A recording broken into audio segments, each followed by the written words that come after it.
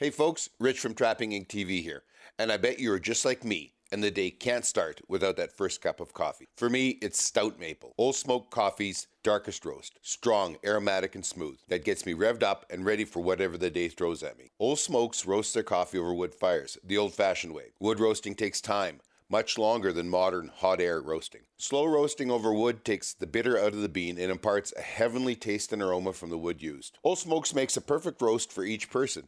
There are 5 roasts from light to extra dark, each roasted over a different wood for a unique flavor. Right now you can order from their online store and use our promo code RICH, that's R-I-C-H, and get a free travel bottle on any purchase of $45 of coffee excluding the Wounded Warriors blend. Just go to oldsmokescoffee.com, that's O-L-E smokescoffee.com, use the promo code RICH.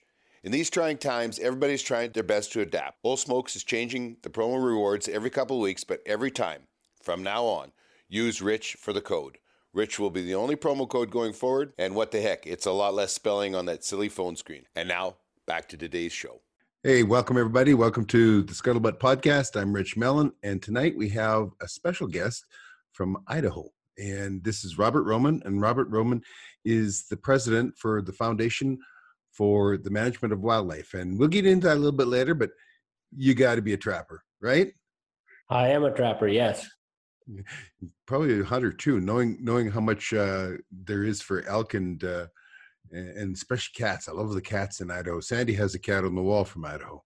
Yeah, I saw that clip that you had of her hunting the cat. I've been hunting all my life. My father was a hunter, and that's why we live in Idaho. He didn't like dairy farming in Wisconsin and headed for the promised land. That's perfect. So originally from Wisconsin and moved to Idaho. Yes, when I was 4, I convinced my father, let's go. Okay. Whereabouts in Idaho? Like we're in Panhandle, they call it. It's up near Coeur d'Alene Lake and Pend Oreille Lake. Oh, okay. It's more mountainous and lots of lakes, and we get a fair amount of rain compared to southern Idaho, which is it has its mountains too, but a lot of sagebrush and flatter ground. Right. Big valleys and whatnot. And we're more mountainous and river valleys and timbered. Okay. We had cat. We were in the Frank Church Wilderness of No Return. So we went to Chalice, Idaho, and then we flew up into the river. Yeah, when we want to get out of the trees, we go to Chalice. Yeah. Look for pronghorn or something. So, yeah, we live up near, and not too far from Spokane, Washington. Maybe a lot of people are familiar with Spokane. Okay. So, were you a trapper? Like right from, was your dad a trapper and that started you in trapping, or is that something you picked up later? I was born with a trap in my hand. No, just joking. I started trapping probably around 11 years old or 12. My a game warden lived next door, and he gave us some old traps to catch ground squirrels and whatnot with. And that's probably where we first started trapping. Okay. So from there you went into like what was there to trap other than ground squirrels? Like, I mean, what was your commercial for? Oh, it was kind of like you are on our way to school and back. My brother and I would trap the local swamp for mink and muskrat and raccoon once in a while. We didn't have a lot of raccoon in those days, but there's a lot now. And then I think I was probably 11, maybe 10 when I caught a bobcat. So that was pretty exciting for a little boy. Oh, no kidding. And the money they were worth back then, you know? Yeah, $70 we got for it, and that was a lot back then. That was a lot of money. You better believe it was. What's your favorite animal to trap? Wolf. Okay. and what's your favorite technique for them? I use a lot of dirt hole sets, I guess, is what I've used historically here. Okay. Can you bait wolves there? We can bait wolves using roadkill or butcher scraps or whatever.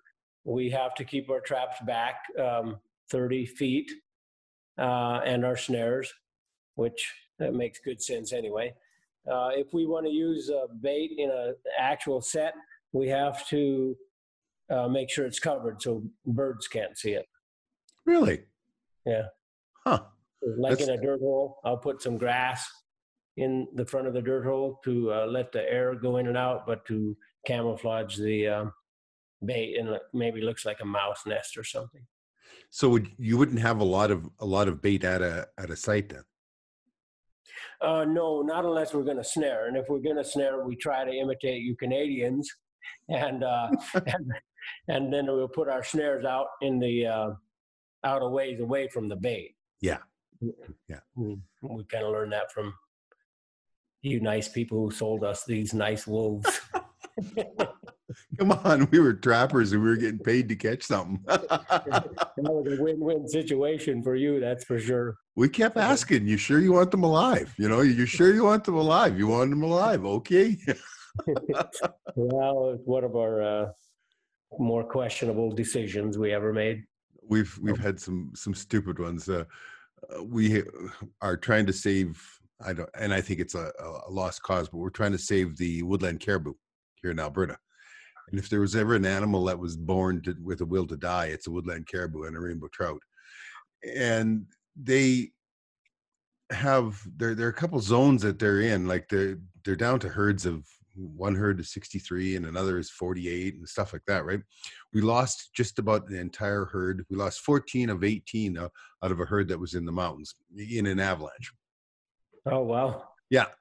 But what they're trying, one of the things that they decided they needed to do, because the wolves were there, was they thought they would kill all the moose. So they have, they've launched big programs where we, like no place else in Alberta other than these two wildlife management units that have caribou in it, can you hunt a cow moose. But there they were giving all kinds of cow moose tags. And just because the kind of terrain that caribou like to live in, it's very old forest, and it's very thick and dense, and it's rough and that kind of stuff. So it's not really easy hunting. And of course, the zone is bordered on one side, but you just have to walk across a road, and you're in a different zone. Okay, and another side is the same way.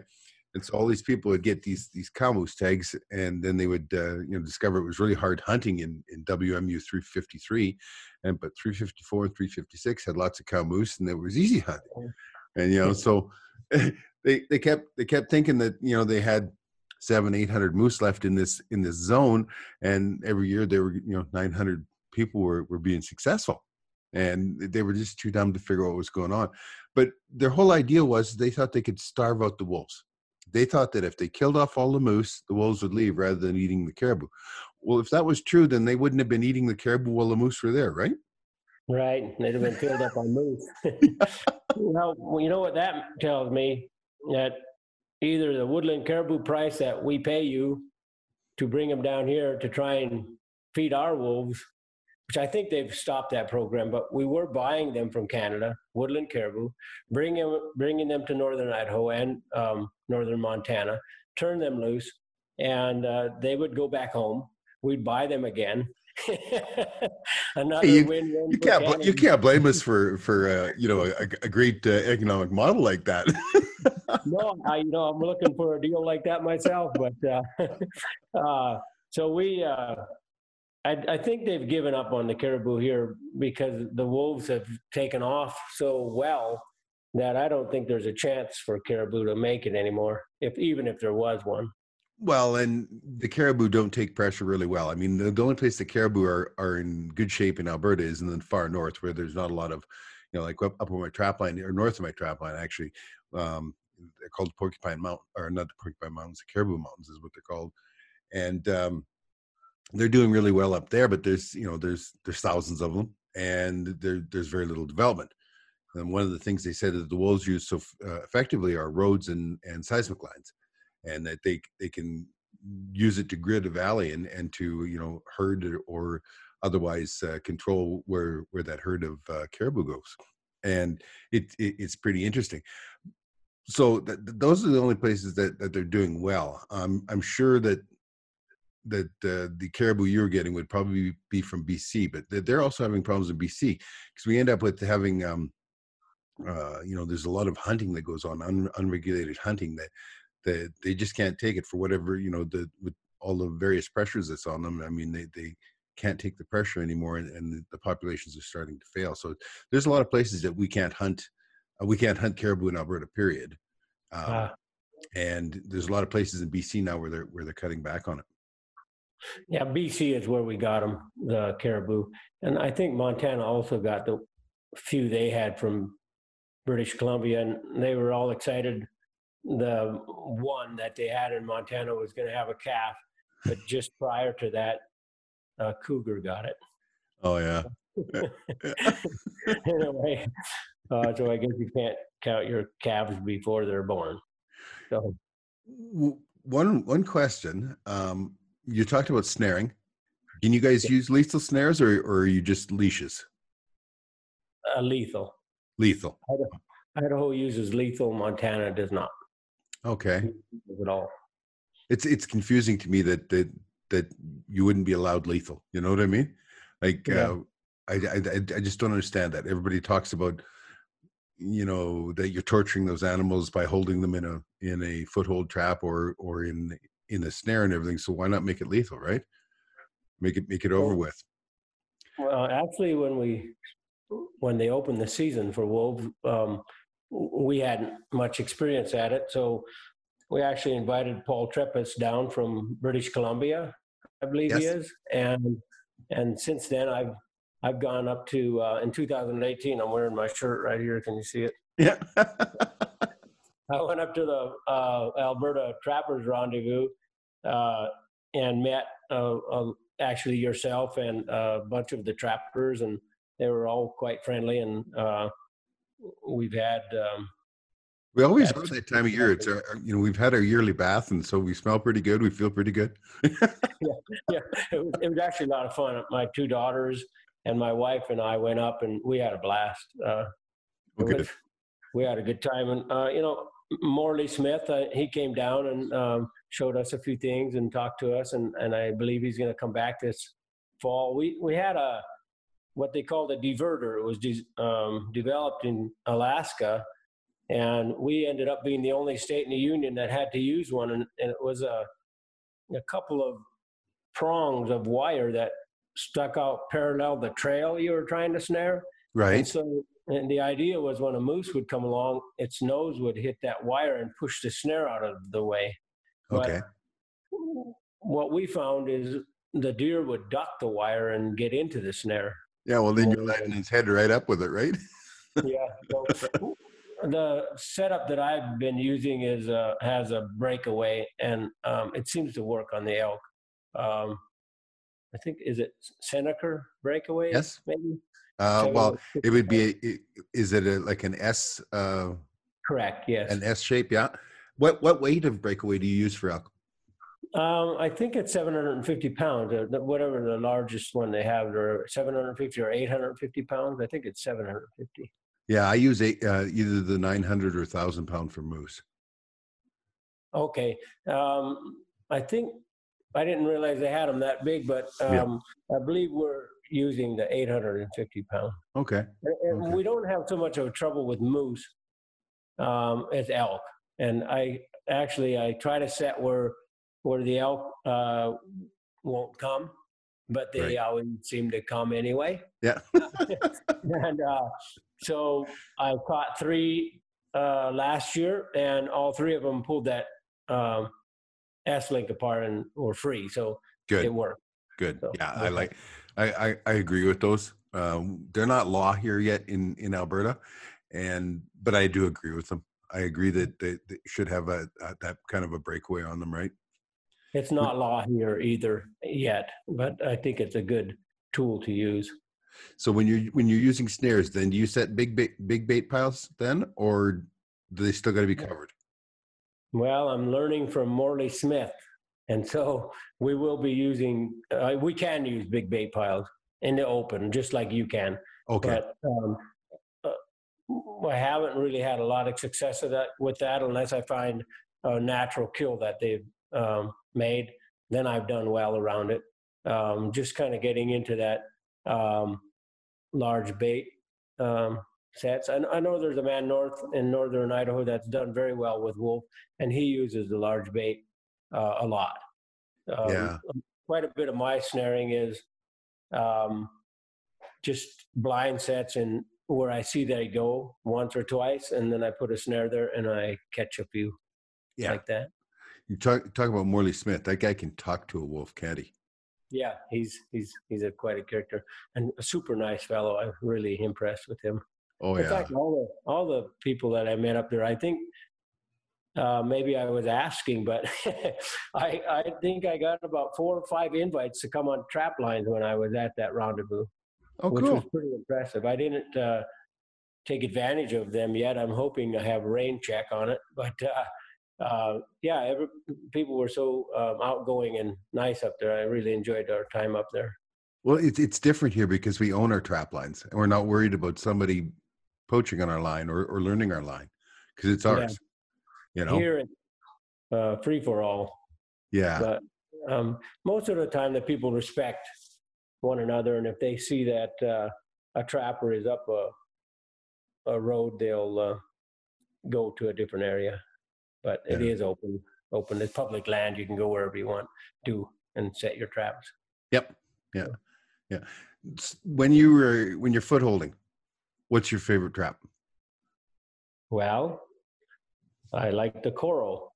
Now I've caught most wolves in Minnesota brand 750, MB 750, but I prefer the Coro. It just seems to screw into the ground solid, and it's got a nice big area for the paw, the larger target. Seems to hold up well, and I think one of the real reasons I like it is because it'll just screw right into the ground. It just seems to be so solid. I've had some square traps of similar size, and they didn't, to me, they didn't set into the ground as solid as the Coro. Well, James will be happy to hear that. But I'll say one thing about those round jaws that the Coro has. It comes up out of the snow better than I think than a square jaw does. Yeah. You know, do you set in snow? Well, I'm still learning. I hate snow, but I try to sit underneath trees, you know, where there's a good limb cover along the edge of an old road or whatever, so that it'll keep some of that snow and ice off. I don't know that I've really caught anything in just pure snow set. I have friends that have, but I haven't mastered that yet. Oh.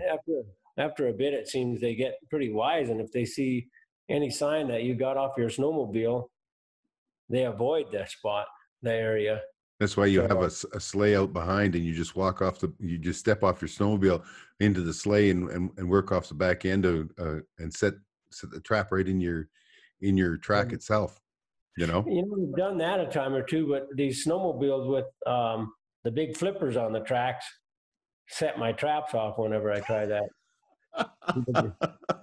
Oh, you're dealing with public there, aren't you? Yeah, it's not just my trail. So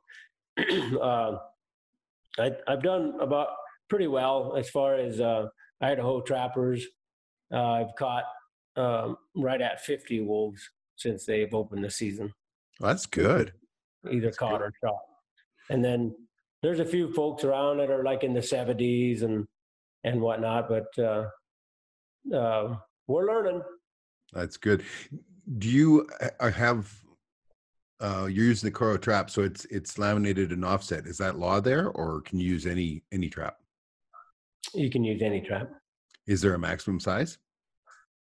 A 9-inch jaw spread. 9-inch. Okay. I wonder where that came from. I've asked a lot of people where 9 inches came from. You know, how they came up with that dimension, but yeah, I don't know. Is that up there too? Yep. Is that the rule there? That's the maximum jaw spread for wolf trap, and which is the largest largest trap out there. Yeah. Well, it seems to work well, but I don't know why they came up with it. Yeah, I have But no idea. I have no like I idea say, what's. I've caught the MB 750 is a good trap, and I've caught the majority of my wolves with that trap because I had only MB 750s for quite a while. So, Do you peg them down? Do you stake them, or do you run off a drag? well, I prefer to stake them. When I was a younger man, I let them run off a drag, but I've had to. One wolf, I had to go 400 yards to pick him up, and it was in timber, brush, and whatnot. I was quite surprised he made it that far, but I think the drag got stuck in the chain and was dragging backwards. And Oh, yeah. so Yeah. my sons and I kind of got abreast, and I was convinced he went down into this one canyon. So we made our way down there without seeing sign for a good 300 yards. And then it looked like a feller bunter had fallen out of the sky and everything was chewed up. And so we knew we were on the right track. And then my son said, "Here it is." And I said, "What is it, a bear or a wolf?" And he said, "Oh, it's a wolf." But the amount of vegetation that was chewed up, I thought it could have been a bear. You'd almost wish that you could have saddled him and rode him back out of there before you shot him, right? Exactly. It might have been kind of a stinky ride, though. Nothing smells worse than a wolf, right?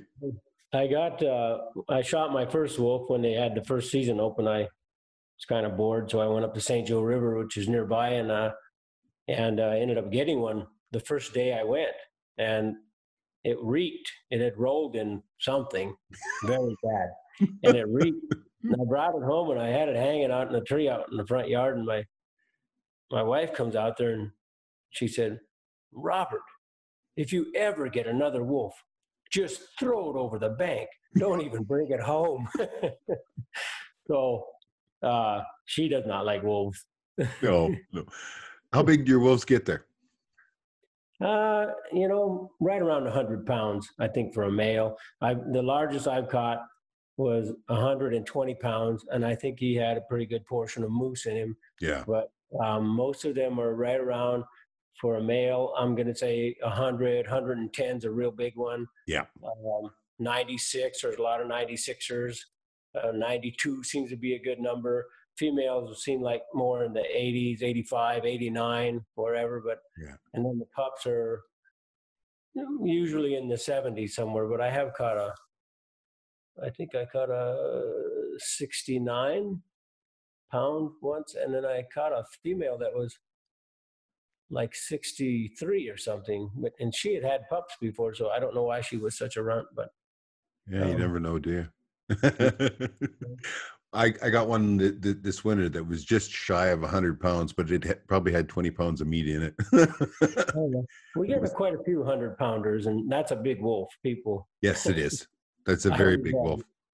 I log for a living, which is glorified farming. But so I'm logging, and this guy comes up on the road I'm on, and he says, we start talking wolf, and he says, "Did you see the picture of the lady that caught the 1,000-pounder?"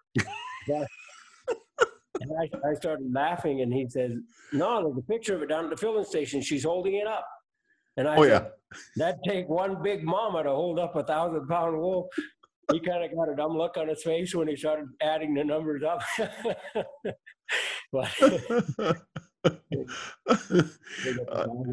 I think nobody thinks about that, like the actual physical ability it takes to lift. They talk about, it's a 200 or 300-pound wolf, and they're holding it up. It's like, are you kidding me? My one boy is a firefighter, and earlier in his career, he trained to do the Firefighters Challenge.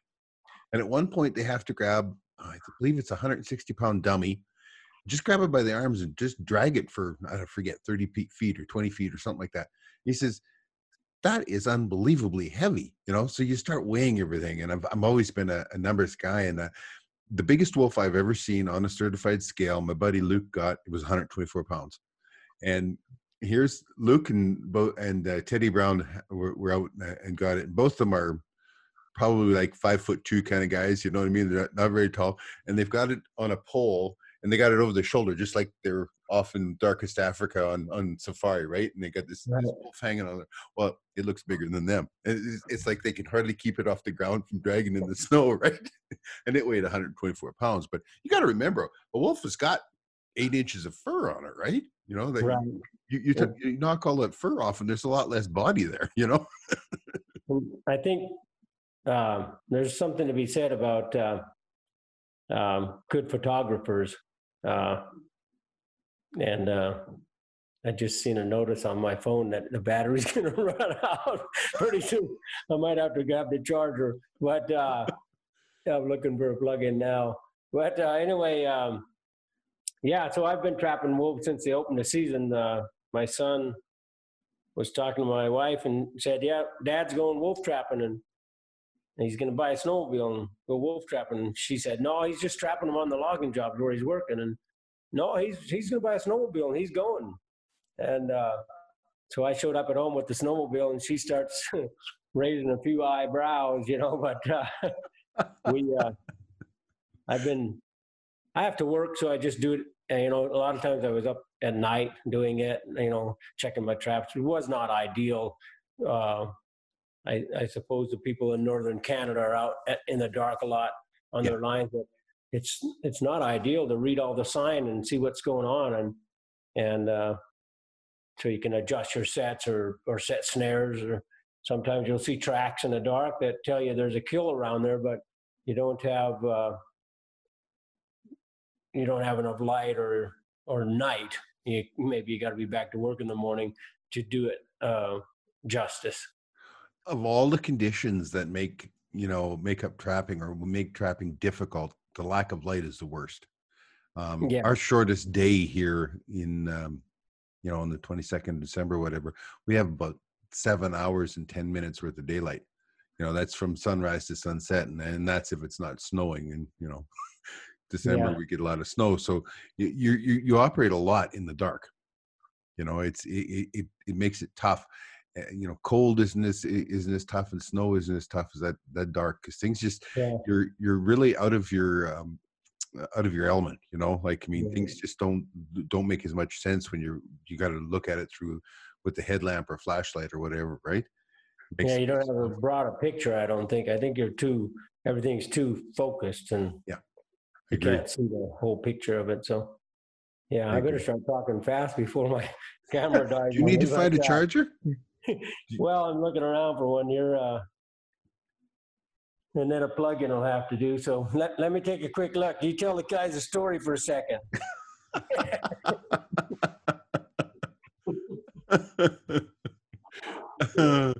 We'll have to cut this part out. Yeah, no, I don't see the charger, Andy. We'll just do the best we can here. Why don't I talk about F4WM a little bit? Well, let's get at that then. That was the thing that we were here on to talk about, is why we're talking about wolves and what your personal vendetta against wolves, I guess, or your personal interest in the wolf trapping and hunting. Well, when the elk ate 14,500, when the wolves ate 14,500 elk out of a 16,000 elk herd, I thought, hey, we better slow these guys down a little bit. So people have no idea how much they eat. How many wolves do you have? They finally decided last summer's count, 1,541. Oh, yeah? So, and our management plan calls for 150 at the minimum and 500 at the maximum. So we're well over that. We're supposed to, they say for a nice balance in Alberta, we should have 1,600. And they say that we're somewhere between 8,000 and 9,000. Wow. Yeah. That's way overboard. That's how it is here. And they took off well. You know, they turned them loose in central Idaho, and they turned them loose in Yellowstone Park. And I think they should open the season the day they turned them loose. Maybe we could have kept up with them a little bit. But, the Greenies, they wanted so many wolves. and they agreed to it. And then as we got that many wolves, they kept pushing it higher and higher, and court cases and whatnot. And they waited way too long. I don't think we needed to lose, 15,000 elk out of that herd before we opened the season on wolves, but So they did. when did this all start? It was in 1997, I think, is when they turned them loose. Okay, and when did the Foundation for the Management of Wildlife start? It started in 2011. 2011. Yeah, and how it started is there about 8 or 9 men in Sandpoint, Idaho, were concerned of the depredation on or the elk numbers going down, and the moose numbers going down, and the wolf numbers going up, and so they were trying to decide how we could fight it. And one of the guys said, "Well, why don't we pay trappers to catch them?" And so it started from that, and in 2012 we became a 501 C3, which is a nonprofit organization, and so we have kind of mimic the Rocky Mountain Elk Foundation or other organizations that have a banquet and $35 membership and gather funds. And then the way it works is if you catch a wolf, a legal wolf, you take it to the Department of Fish and Game, and you get a mortality report. That means that you show that to us, and we know it's legal. And then you also copies of receipts of anything that you spent to get wolves, whether it be snowmobile payments or snowmobile gas or tires or rifle or shells or traps or lure, whatever, Expenses. any expense that you had. And there's lots of them. If you trap wolves, there are lots of expenses. Oh, God. And so you present that to the secretary, and she sends you a check for anywhere from $500 to $1,000. And so far, we've spent $554,000 on 844 wolves that we've reimbursed for here in Idaho. 844. Wow. Yeah. That is a remarkable, though. I mean, that might sound like a lot of money to a lot of people, but years and years and years ago, when they were talking about heli gunning wolves in Alberta, a partner and we put in a bid for it. And at that time, we were figuring that it would cost us about $4,000 a wolf to heli gun them. Yeah. And I know that the last numbers I saw, because they have in those caribou zones I was talking about, they have a poisoning program going on where they poison wolves, and of course they kill moose to put the poison bait in. But those, even when they're poisoning, they're costing about $7,000 a wolf. As hard as that is to believe, that's what it's costing, is about $7,000 a wolf. So I don't know what it would normally cost there, but for you to get it's $9,000 for the Idaho Wolf Control Board to take out wolves that are catching cattle and sheep. Costs them $9,000 a wolf. So there you go. We're getting it done for $656 a wolf by volunteer and sportsmen, trappers and hunters. Well, so that's the way it is, though. I mean, the day that you don't have trappers out there on the land removing wolves and coyotes for free, God help us all. Correct. It's one of the things here in Alberta. We ship 40,000 coyotes a year off to the fur market. Well, the day that we don't do it the trappers don't do it for free, now it's going to cost how many millions of dollars for the government to pay somebody to do it. Well, you take 900 wolves times 9,000. That's $8.1 million that those wolves would have cost the government, right? Correct. Yeah. It's our program's working. There's a lot of benefits that we're getting besides just reimbursing trappers for wolves, and that's we're bringing. We work with the other organizations in Idaho, whether it be the Idaho Trappers Association or the North Idaho Fur Takers or the Hound Hunters, the Cattlemen, we've been working with a lot of these other organizations, and we come to a table and discuss problems and how we can resolve them before we take it to the Fish and Game or the commissioners to get some season changes or equipment changes or whatever. So we brought a lot of unity with these other organizations, and it's really helped our cause here in Idaho to keep trapping in general vibrant, and also to lower the wolf numbers and things like that. I'm sensing that you're getting a lot of cooperation from the government. Is that so? We love each other and we hate each other. We work well with them, and sometimes they don't like us and sometimes we don't like them, but we do work well together. And we've gotten some grants from them in the neighborhood of $10,000 an area. And there's like 7 units in Idaho, larger units, districts or whatever, and each of them offers a certain amount of money, that $10,000, and then there's a $3,000 statewide one. And several years we've actually been awarded that from the state of Idaho, the Department of Fish and Game. And what they require is that we use it in areas that they specify, where the elk numbers are especially hit hard. Right. And then we have to match it with funds of our own. And in those areas, we pay up to $1,000 per wolf reimbursement to the trapper. Usually it's a little maybe more rugged country or outback or something. Well, that's good, though. I mean, it's good to become useful to the government, because after a while, you're just another line in the budget, right? And then they can't get rid of you. We hope so. we're hoping right now. We've been working with the government and commissioners and trappers and whatnot, and getting our seasons lengthened for trapping and hunting, and the number of units in Idaho opened up where we can hunt and trap wolves, and so we're making headways. And a little more organized, I think, than we were in the beginning. Okay, so you're there as a trapper or as a hunter of wolves. Is there a quota? Is there how many you can hunt or trap in a season? Or yes, if you have a hunting and a trapping license, you can buy 15 hunting tags and 15 trapping tags, and so you would max out and you can trap a wolf, put a hunting tag on it, or vice versa, shoot a wolf and put a trapping tag on it, as long as both seasons are open.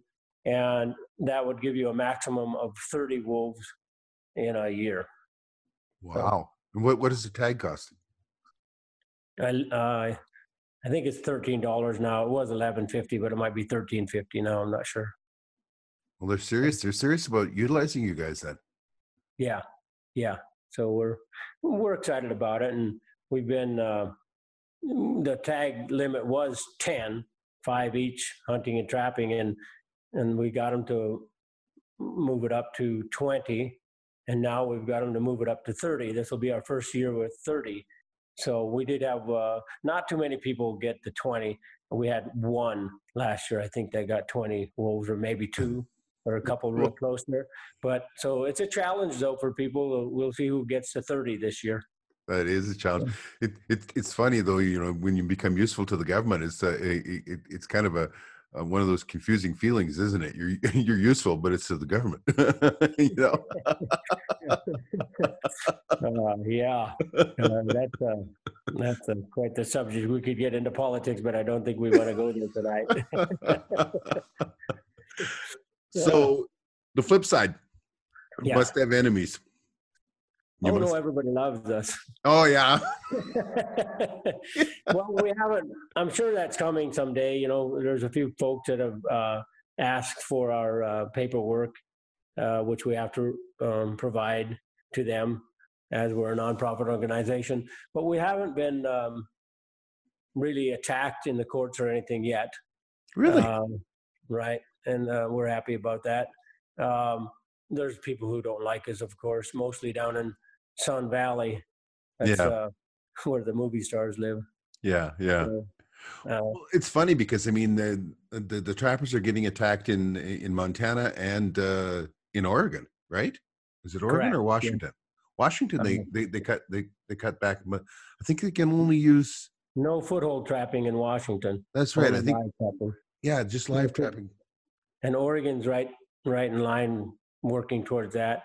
Montana, you would think Montana would be quite conservative, but there's a lot of in Missoula and around the universities and stuff. It seems like there's a lot of more liberal ideas. Do you have an education program?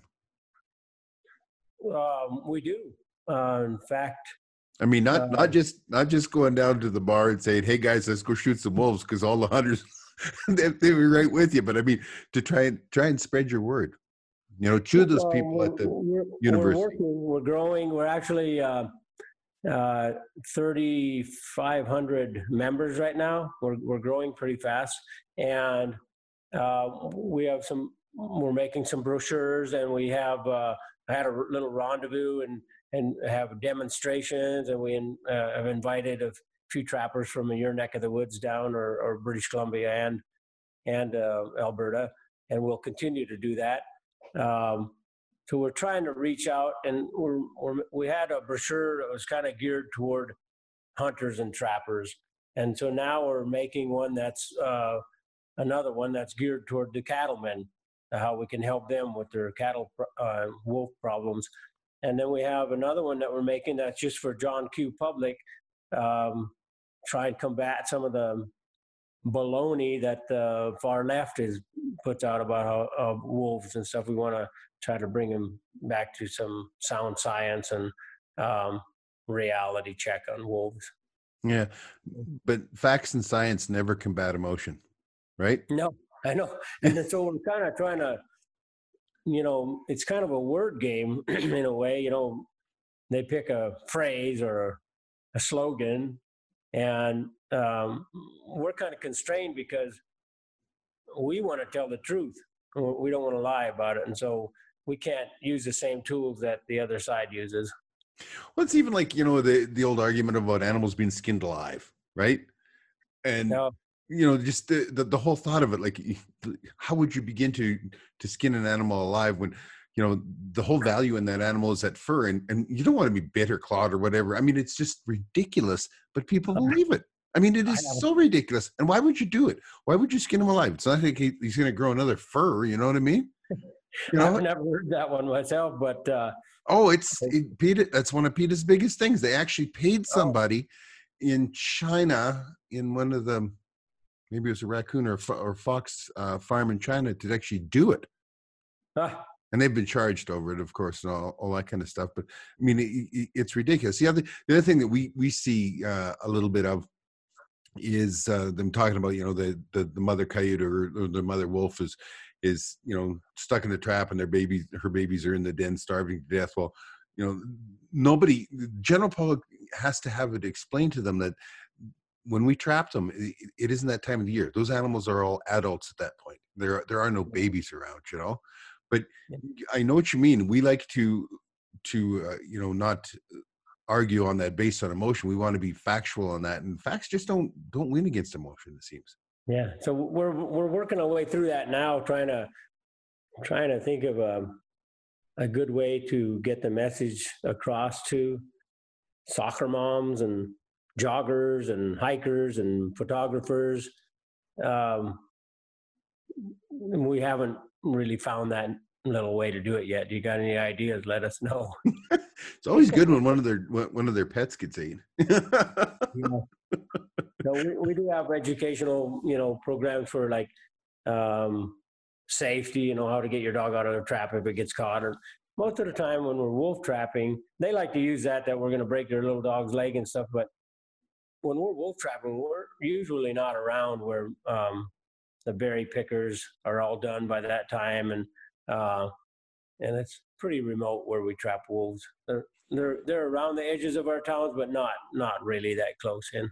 And here we abide by AHEDS, so all of our traps are padded jaws, or they're laminated and offset, so nothing gets broken. Your hand doesn't Yeah. get broken if you get caught in it. Like, I mean, that argument is completely invalid. But Correct. we had it 2 years ago. Edmonton had a problem with beavers. And of course, Big River Valley runs through there, and beavers are industrious and great at multiplying. Anyway, they had trappers hired to take care of all this. Right, Horlack Park was being logged by the beavers, and people found out that these beavers, of course, it was lethal, right? Because you just can't take a beaver from one pond and go throw it in another pond. Right away, there's a battle. One of them ends up dying or getting pushed off, and then Mother Nature has all kinds of wonderful plans on for her denizens. I mean, how the rest of their life is going to go. All you did was just delay it dying and made it that much more miserable. But it was a big protest and everything, and it got down to the point where they'd actually stopped the trapping. And then one of the people's dogs went out swimming in Horlack Park and swam too close to a beaver. The beaver grabbed a hold of it and drowned it. Well, then we were back to whacking and sacking beaver. Yeah. I see the beaver is starting to be quite a thing in Oregon. They're trying to stop trapping of them. They say that they're making habitat for the Chinook salmon and whatnot. And so, and that's the biggest farce ever, because if the dam is there, the Chinook salmon can't get up there. Correct. So, but they're using that for leverage with the John Q. public who don't know any better. So that's why we need to educate the public on what the truth is. And it's the same thing as with any power dam that you have on a river or whatever. A beaver dam is a settling pond. So what happens if there are any eggs or spawn that are spawned out in there that they get covered in silt and everything dies? We had that problem in our grayling rivers and that here in Alberta, right? Beavers, they get to be too many beavers. They get in there, they dam the place up, and then pretty soon the fish can't get up there to spawn, or they do spawn and the eggs die out because of the silt settling over. So once again, while it sounds like they've got that great emotional argument there, the science isn't there. Correct. Yeah. But a lot of people don't stop long enough to consider. It's just like the 1,000-pound wolf that the lady's holding up. Yeah. People aren't stopping and adding the numbers up. And it's the same with the beavers or the wolves or anything. They're not stopping and putting right reasoning to it. No. And the whole problem with animals is that you can't put them on the shelf. We can't take all these moose and set them on the shelf and wait for next year or whatever. I mean, nature's got her own plans for it, and there are so many other variables that's involved, as you've discovered, when wolves can eat their way through a lot of elk in a big hurry. We discovered that, yes. So how are your elk herds doing? Hey, Rich here. Sandy and I are pleased to announce the launch of our exclusive community, Trapping Inc. Nation. We've created the community to connect more closely with our fans, friends, and supporters without the interference and censorship of social media companies. By making this community subscriber exclusive, we can share thoughts and ideas freely without the censored photos, shadow banning, and deplatforming of Twitter, Facebook, and Instagram. Trolls will be a thing of the past, as not one will spend a nickel to protest on a paid site. Here you're going to get to see the new Trapping Inc. videos months ahead of YouTube and Amazon Prime availability. New podcasts will premiere here for a week as well, and we are going to be sharing articles on trapping and guns and shooting, as well as our new TV series, Married to the Hunt. The forum is here for everyone to post on and interact. You can message us directly. Post and interact with all the other subscribers. We ask that you be respectful and helpful. This whole venture is about taking the Trapping Inc. TV community to the next level, of building a community of shared interest and interacting with you, our fans. Who knows where we can go from here? To sign up, just go to locals.com and sign up for a free account, then search for Trapping Inc. and subscribe.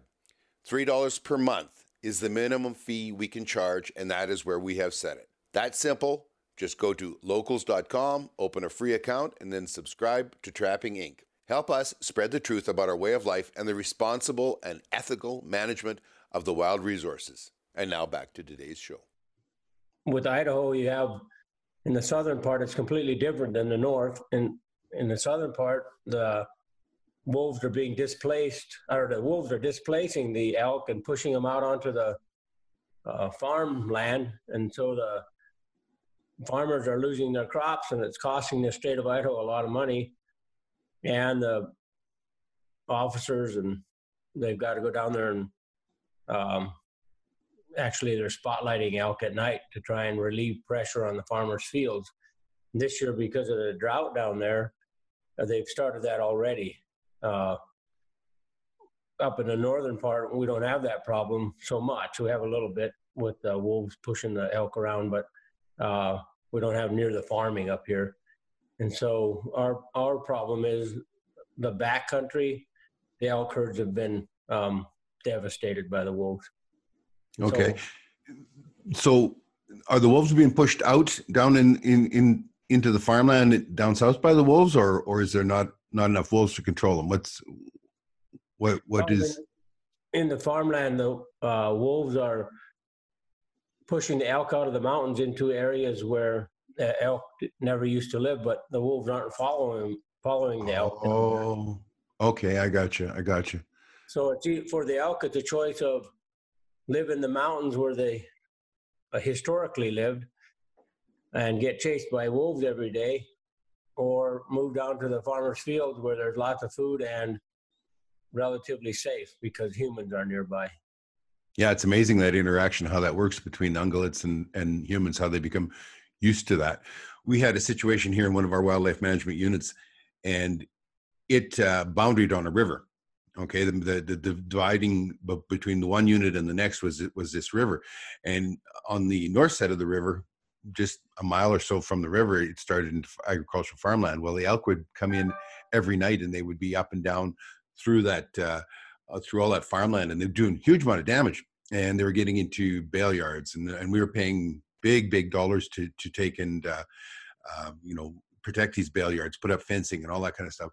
So they ended up putting out a bunch of tags for these elk. Well, what ended up happening, and we discovered later, was that we were not trying to drain the elk of just that one management unit. Those elk were actually probably coming 8 miles every night. They were 5-6 miles across the river to the south in the different unit, in the bush, in the big bush and that, and then they would make that migration into the food every night. So we ended up not just taking down the elk population in the agricultural unit, but in the forest unit as well. I think that's similar to what's happening here. So, but it's kind of complex for the Foundation for Wildlife Management to try and help the ranchers and farmers and elk hunters, because we were started by a group of avid elk hunters who were passionate about elk and hunting, and so go try to sell a farmer, that's having elk damage. We don't have enough elk, so we have to. It's different problem for different areas in Idaho, but it's still rooted in the reintroduction of the gray wolf. Isn't that amazing? That is absolutely amazing. Just 1 second. I have somebody at the door. I'll be right back. That's all right. My apologies. My doorbells went off. My two bird dogs. We have a painter here right now. We're repainting. This virus is enough to kill anybody, isn't it? had to take down everything off all the walls and patch and paint and all that kind of stuff. So I'm not a happy guy. No, I can relate to you. I'm doing some projects myself right now. Yeah. So. Hey, has Idaho made out during this? During the COVID? Yes. We've been actually not so bad. I don't think we've actually been fairly lightly hit. I think Boise, the city had more perhaps, but and a little bit in Kootenai County up here where I live. But for the most part, we haven't been affected that much. Okay. Let's get back to our podcast. We were just talking about partnering. I guess basically what you're talking about is partnering with the farmers, the ranchers, and that to make them understand how the balance has been upset. And correct. At one time, was there a lot of wolf, like naturally in Idaho? In the 1920s or 30s, we got rid of all of them. Okay. For the most part. I mean, they might there may have been some remnants around, which is kind of surprising that they just didn't come back naturally from Canada. We're common border up on the north there, and there's wolves just inside of Canada. So I don't know why they didn't repopulate naturally out of Canada. They're sure spreading now from Idaho. They've gone to Washington and Oregon, all the way to California. And I just wonder why they didn't. That is curious.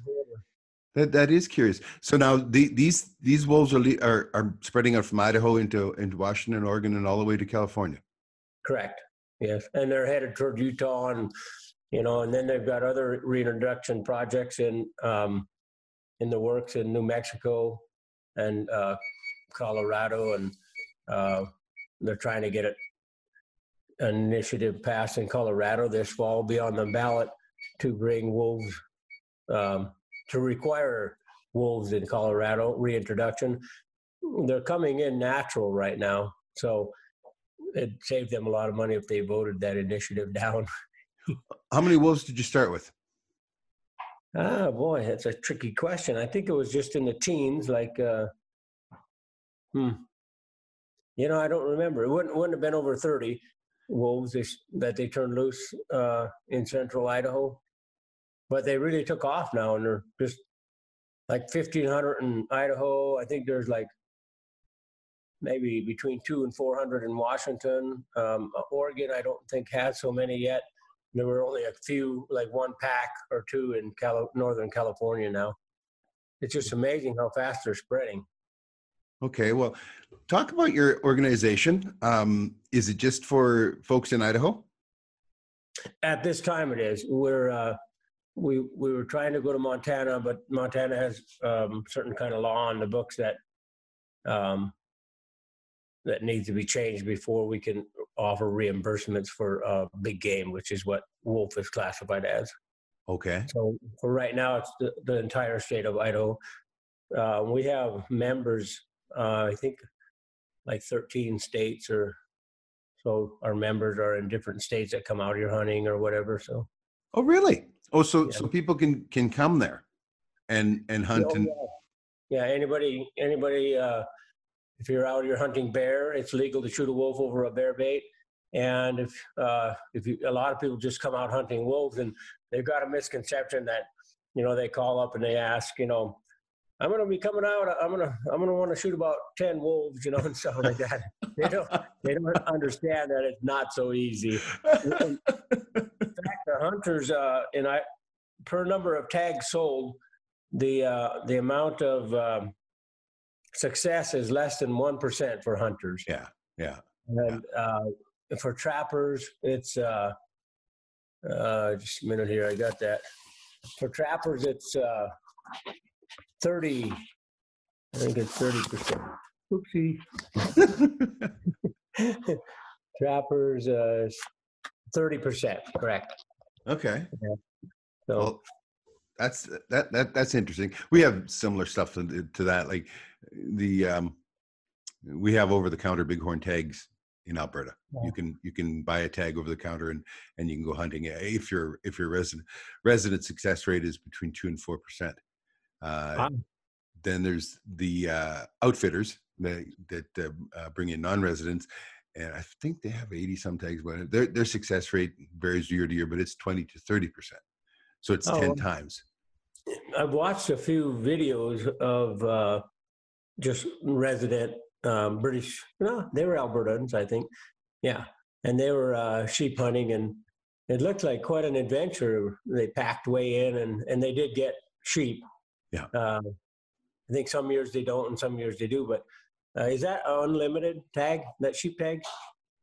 In what way? If I shoot one this year, I can't hunt next year. But is there a limit on a number of people that can buy that tag? No. So just open, huh? Well, it's mostly because success rate is so very low. Yeah. And we have a unit here in the States, in Montana, there's a unit in an area that they unlimited tags. You pay the full price, so a non-resident is going to be close to $2,000 to buy a tag, and then there again, the success rate is very low. Yeah. But most of our units are draw you put into an application, and like maybe 100 people or 200 put in, and then if you're lucky, you get your name pulled. Yeah. So. Yeah. Now I know that us in BC are the only two places left in North America where you can buy an over-the-counter bighorn sheep tag. We can't even do that with moose. Like moose is all on draw. Elk you can buy over the counter. Deer you can buy over the counter. That kind of stuff. But certain animals they have them unlimited draw just to I don't know, protect the numbers, they say. But they took and put our moose on draw, and then they built the population up higher than it had ever been. And then we got do your moose get ticks down there in the wintertime? Oh yeah. We get I don't know if it's, well, I know it is. Since the wolves came in, we've had a lot more tapeworm cyst in the meat. Do you know what they are? Yes. Little, yeah.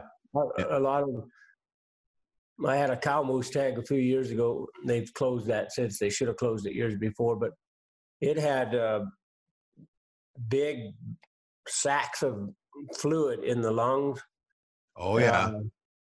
And I guess that's related to tapeworm cyst. And then another moose that my daughter got a few years ago, about every slice we made when we're butchering up the animal, you would cut one of those tapeworm cysts. Which those little ones, yeah. Yeah, they're what, like size of a coffee bean kind of thing? Correct. Yeah. And they're waiting to get devoured by a wolf so they can turn back into a tapeworm. Yeah, I know. That's crazy, isn't it? How those interactions work. But we didn't have that problem to that extent before the wolf came back. Yeah, they brought it back with them. Brought it back with them, yeah. So people can join your organization. They can come wolf hunting in Idaho, and if they're successful, they can get back their expenses up to a maximum amount per unit, right? Correct. Yes. Okay. Tell everybody what it costs and where they can find you. Okay. The cost for membership is $35 a year. You can be a life member for $1,500. And where you can find us is on www.f and the number 4 WM. Think of my spelling there for a minute. www.f4wm.com. Okay. And there'll be a lot of information on there for you. And right now, with our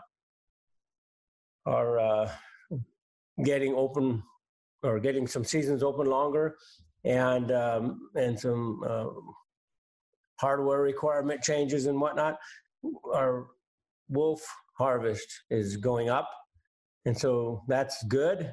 But we are having to struggle more for financial to make sure we cover all these trappers that apply for reimbursement. So where does your money come from? We have banquets and auctions, and our membership's very important. $35 adds up. So at a typical banquet, banquets are our largest. We've had this year we've had 2, and then the COVID shut us down. We had 2 more planned, so that's going to kind of cut us short. And then we get some money from grants and then donations and things. Oh, that's awesome. That's awesome. Well, it's an important thing. And I mean, it's the type of organization that I really approve of, and really makes me happy to see, because it is, the sportsmen themselves being the conservationists and putting their money where their mouth is, right? Correct. I just wanted to tell you how much we've spent this last season, for a total of 253 wolves.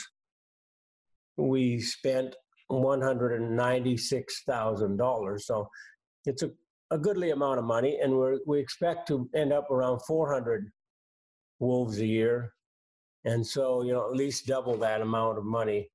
So we're needing funds and we're trying to think of ways to gather them. So It's a terrible year for that for everybody. I mean, my son is the president for the Wild Sheep chapter in Alberta, and literally their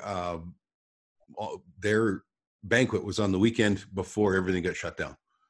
So they just got it in. Now the over in BC they didn't, and so everybody's scrambling trying to make up money. What are your seasons?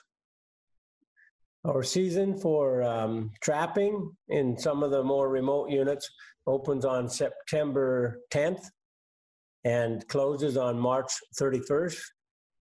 And for more closer in units, trapping opens on October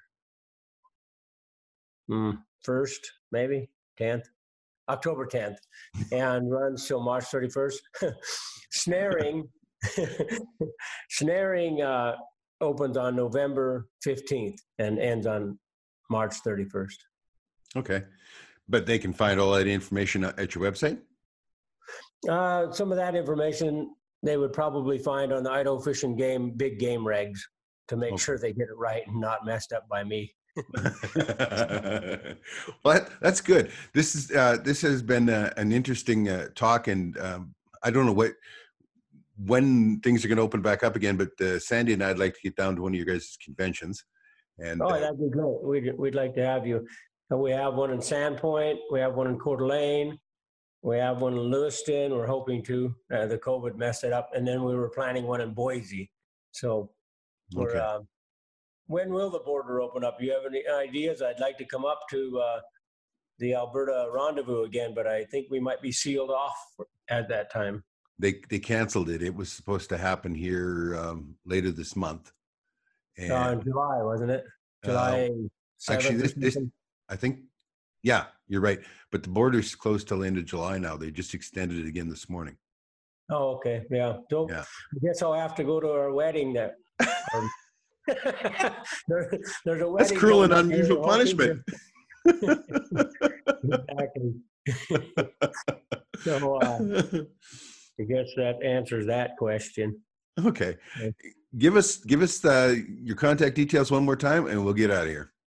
Okay. It's Foundation for Wildlife Management, www.f4wm.com. There's plenty of information there. It has been a pleasure, sir, and thank you for taking time. We've had a couple of issues, the dog doorbell and your phone going dead, but we got it done. I'll get this up here in the next week. You'll see it. Been a pleasure, Richard. Thanks. Take care. Thank you. Bye.